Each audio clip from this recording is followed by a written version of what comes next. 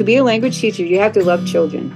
You have to love the language, loving our community enough to see that the impacts that this language teaching will have on our healing and recovery process as community members.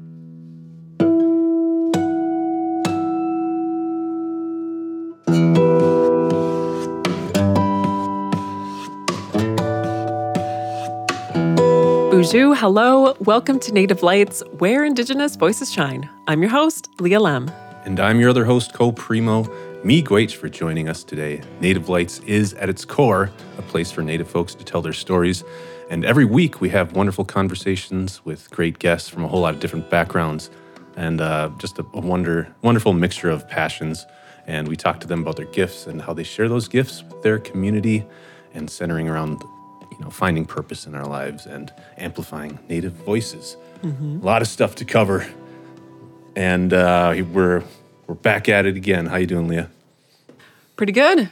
Yeah. Just hanging in there, trying to ignore any cold symptoms I might have. But that's it. That's the way this time of year is. How about you, Cole? Doing great.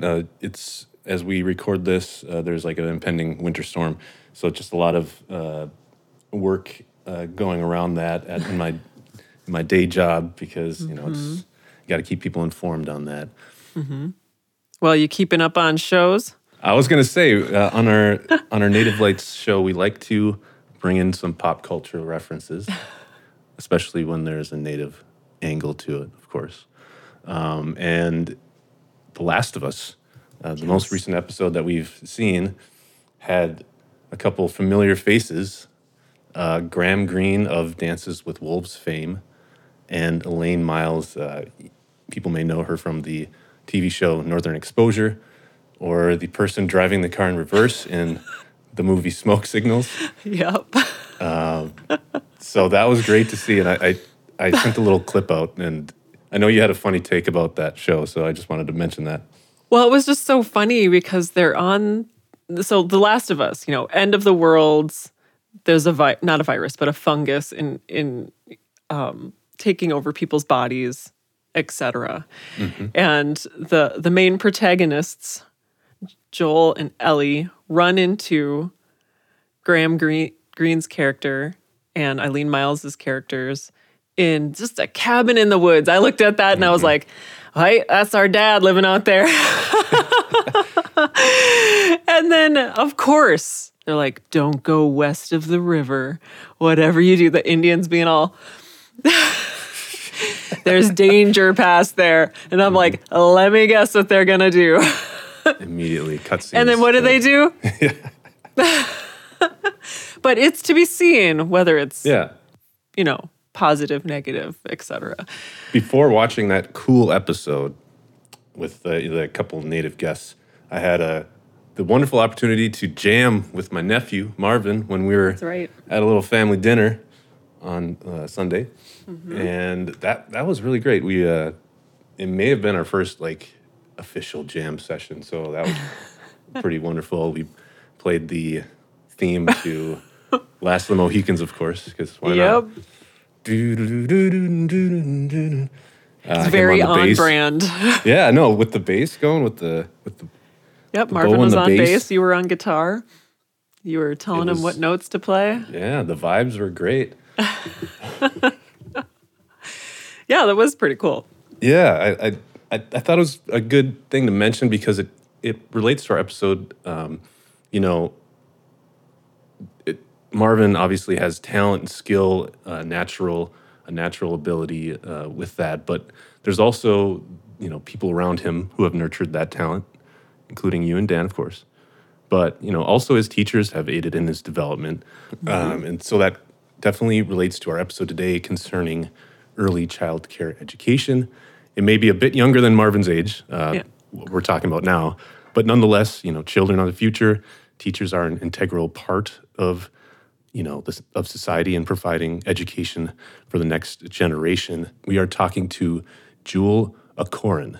Jewel is Assistant Wahpeton Nation citizen, a community activist, and the executive director for Wicchoye Nanda Kikenden, a language immersion preschool located in Minneapolis. There, she pursues her commitments to early childhood education and language revitalization. She also does work addressing intergenerational historical trauma. And so we'll definitely talk about the school, but also hope to hear about all her other passions and more about her story. And here she is, Buju. Hello,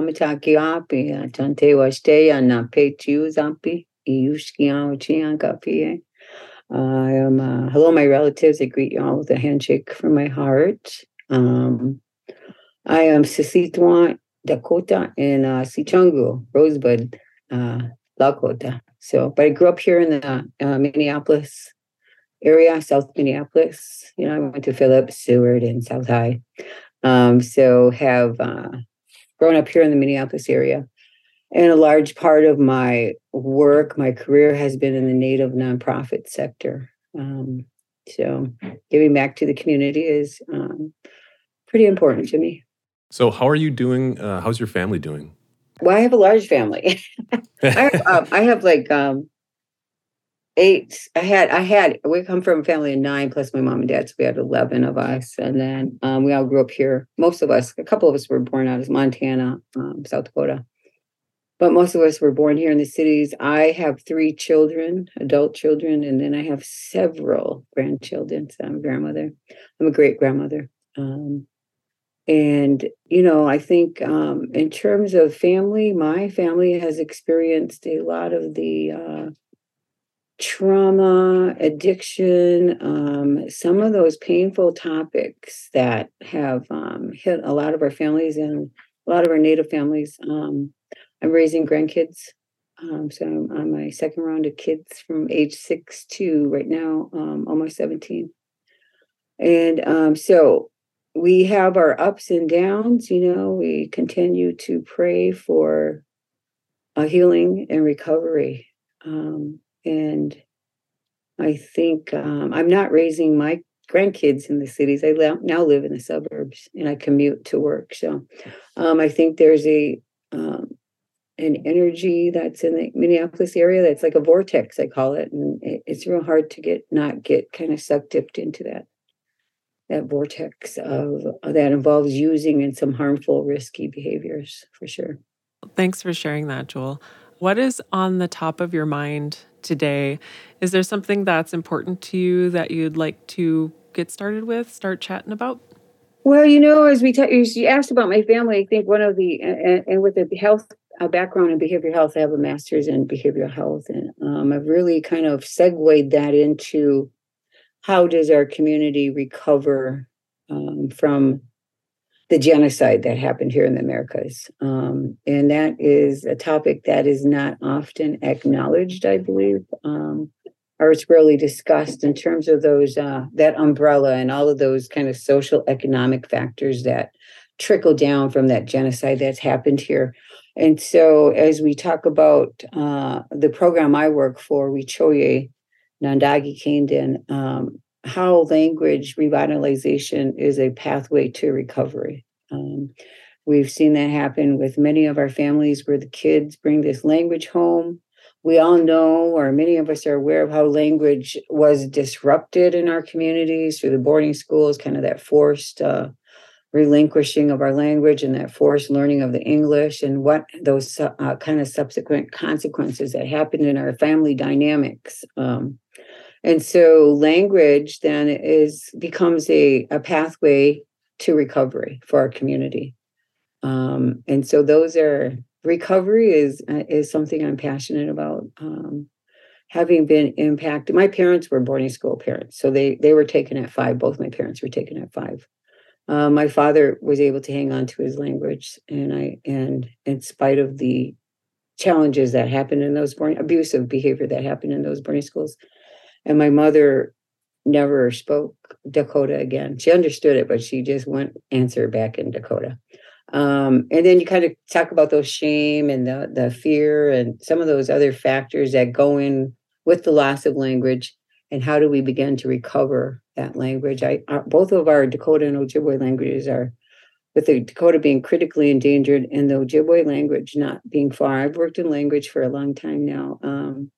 Since this program first started with Dakota Ojibwe Language Revitalization Association, they did a lot of foundational work at the legislative level. And they introduced a bill with our language champion, Karen Clark, that Minnesota supports language revitalization. And they opened their classrooms in 2006. We've been here ever since then. And the reason I say is that we're here as a nonprofit is because language continues to be very important to our community.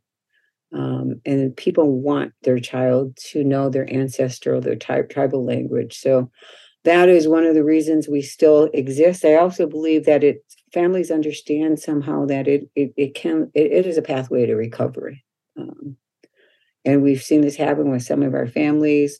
We're introducing traditional foods to families. We're introducing songs and, language. And the kids kind of open that door again for families that maybe either put it on a shelf, forgot about it, and they bring that language home.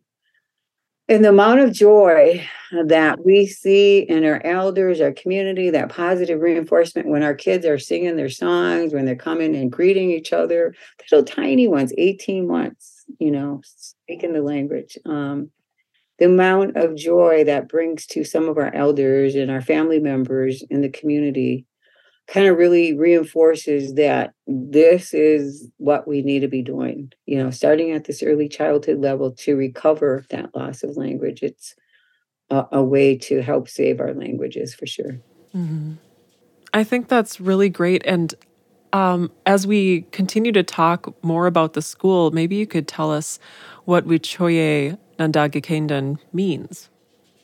Well, Wichoye is words, learning words in Dakota, and Nandagikenden, I think it means place or space, like a place to learn words, place, space, as I understood.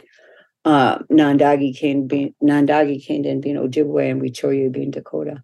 So a place to learn words, was the name that the founding mothers, kind of arrived at that point. All of our founding mothers were in early childhood education, and they did a lot of, like say, foundational work in terms of research, gathering elders. And back in pre-2006 and maybe even a little after, there were so many elders that would come to these gatherings, and they went to every single reservation.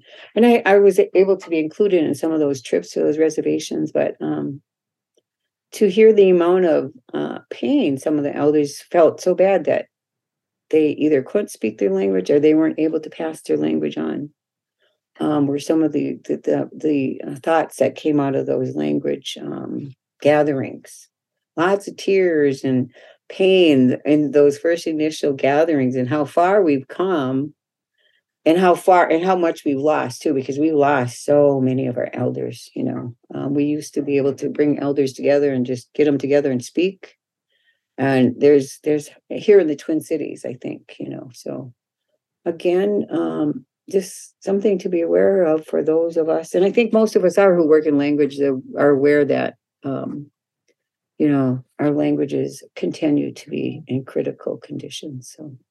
Yeah, and I think it's so lovely that it's a combination of Dakota and Ojibwe.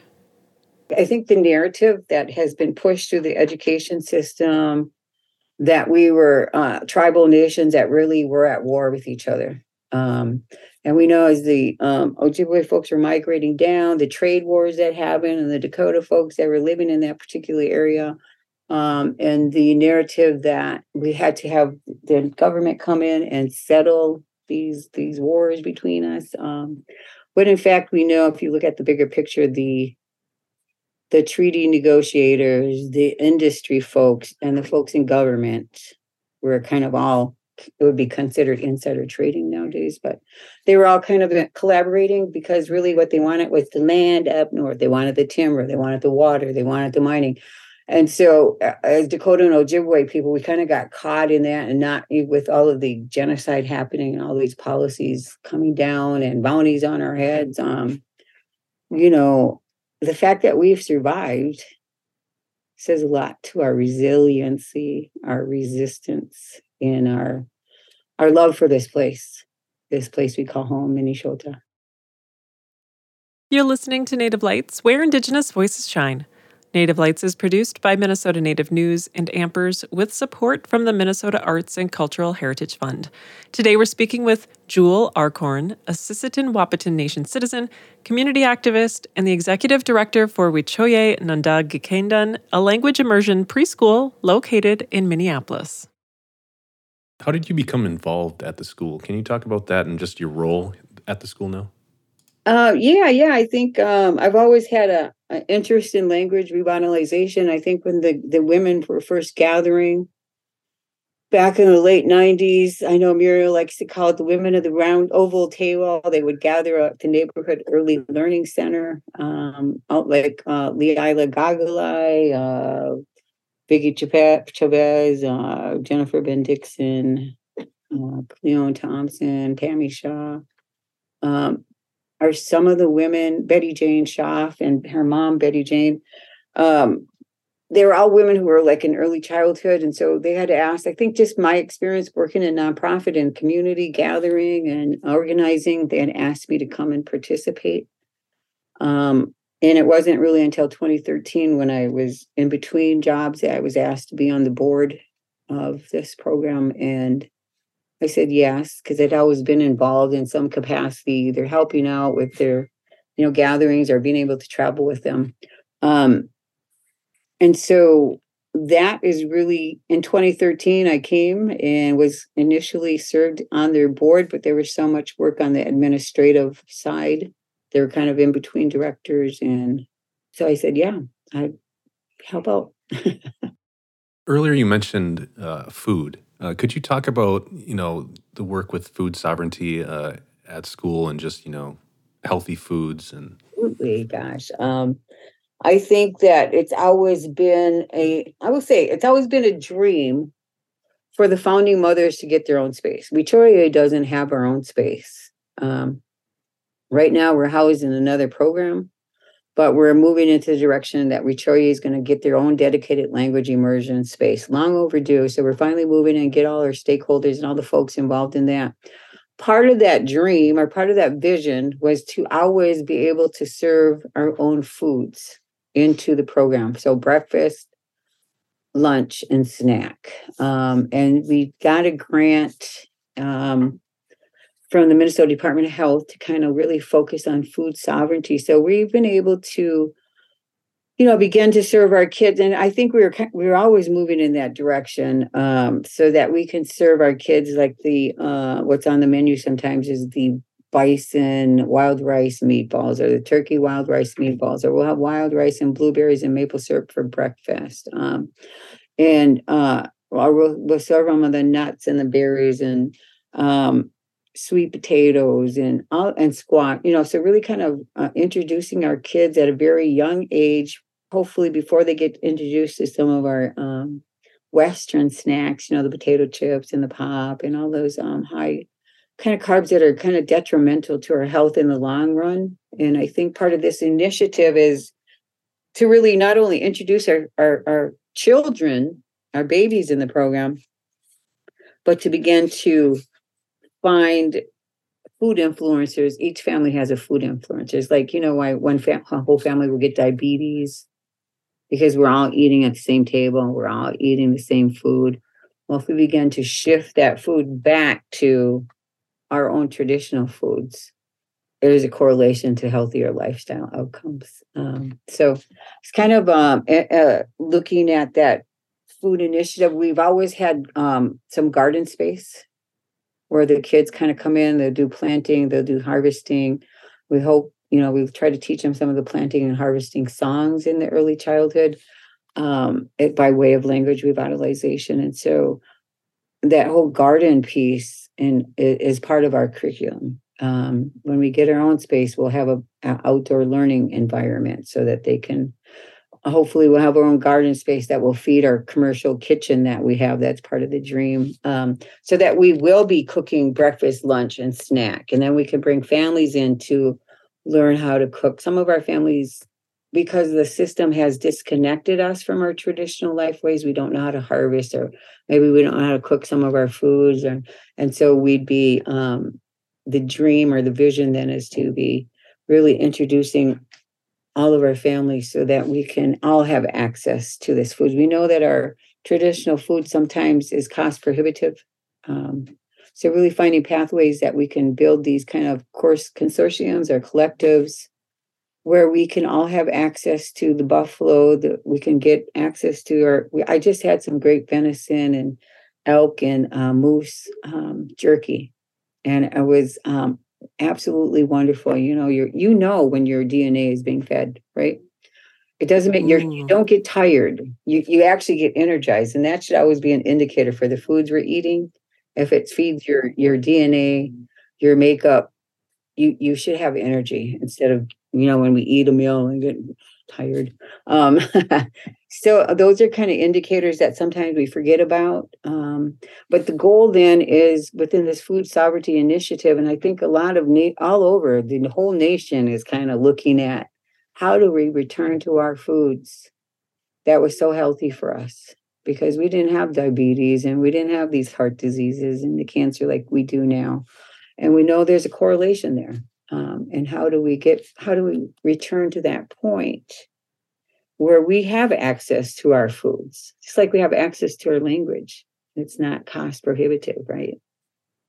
So it's really amazing all the different angles that the school is tackling. And I wanted to ask about the master apprentice model because I know that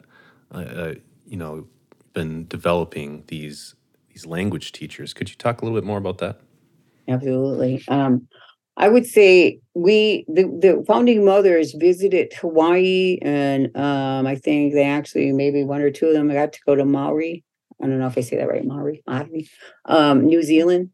And so that master apprentice model is based on our relatives from Hawaii and Maui, or New Zealand. And we know how endangered those two languages were at one point, and now Hawaii has universities all in the language. New Zealand is recovering their language. So the master apprentice model is a master speaker, somebody that is born a first speaker. And then they teach that language to an apprentice. It's like being immersed for all of, 3 hours a day or more. That particular master will work with this particular apprentice. And that is the model we use. And so with Wichoye, we've developed our first master speakers were Lillian Rice and Barbara Hoska, who was from Canada. She was a Dakota speaker. A lot of with the Dakota War in 1862, a lot of the Dakota folks fled up to South Canada, Sioux Valley, East Coast. And so that dialect was the same. So that was a Minnesota dialect. At any rate, those were our first two master speakers. And so they worked with, I think Lillian worked with Hope Flanagan, and then Brendan Fairbanks, there was Neil McKay. So I think there's a lot of people who have come through Wichoye and have learned how to be language immersion teachers, to teach the language. So Wichoye has developed well over 50 immersion teachers. I'd say upwards of 75, and most of them still working in the language immersion field in one capacity or another. We at one point did have a relationship with St. Thomas where they did a very grueling 18-month course, but those folks came out with a teaching license to teach on top of language. And right now, we have a partnership with Fond du Lac where our apprentices and teachers will be early childhood certified, so they can be in the classroom themselves. So that's our big goal, because most of the teachers we put through were not certified early childhood educators, and that's our goal now. And as we look at getting our own space, if we got it tomorrow, we wouldn't have certified teachers in there. So as we look at how we're going to expand, we know doing this work now of getting our teachers certified. So all of our teachers are now enrolled in Fond du Lac, and they'll get it certified as early childhood educators. So that is that's what we're doing. You're listening to Native Lights, where Indigenous voices shine. Native Lights is produced by Minnesota Native News and Ampers with support from the Minnesota Arts and Cultural Heritage Fund. Today we're speaking with Jewel Arcoran, a Sisseton Wahpeton Nation citizen, community activist, and the executive director for Wet'suwet'en Nanda Kikendon, a language immersion preschool located in Minneapolis.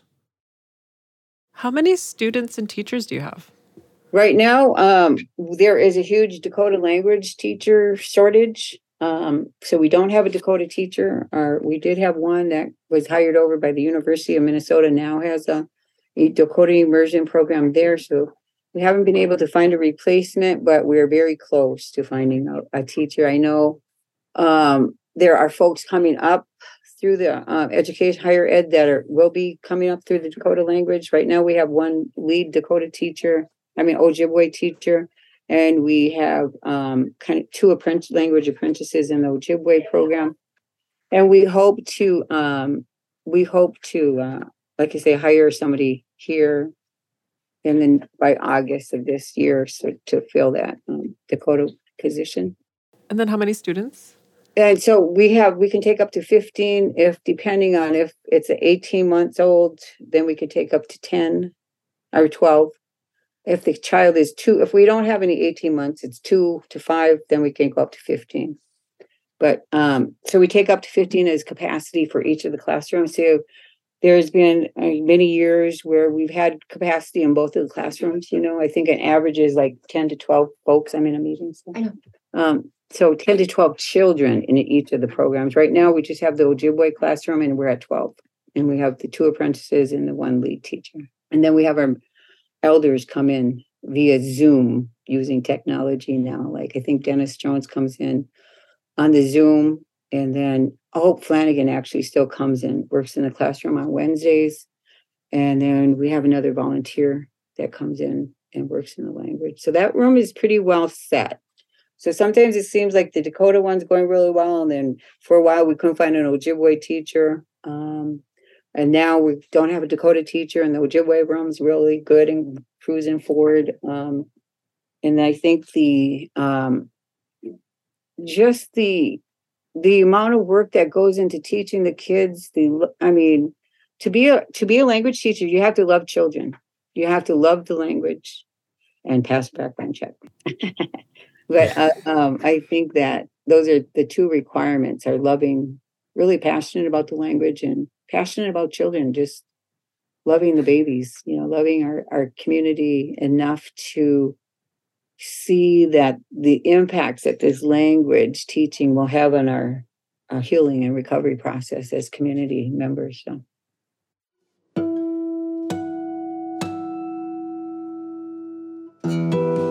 Jewel Arcoran, great person, really passionate about the work. That's just really wonderful. A lot on her plate, and I'm very glad to speak with her today.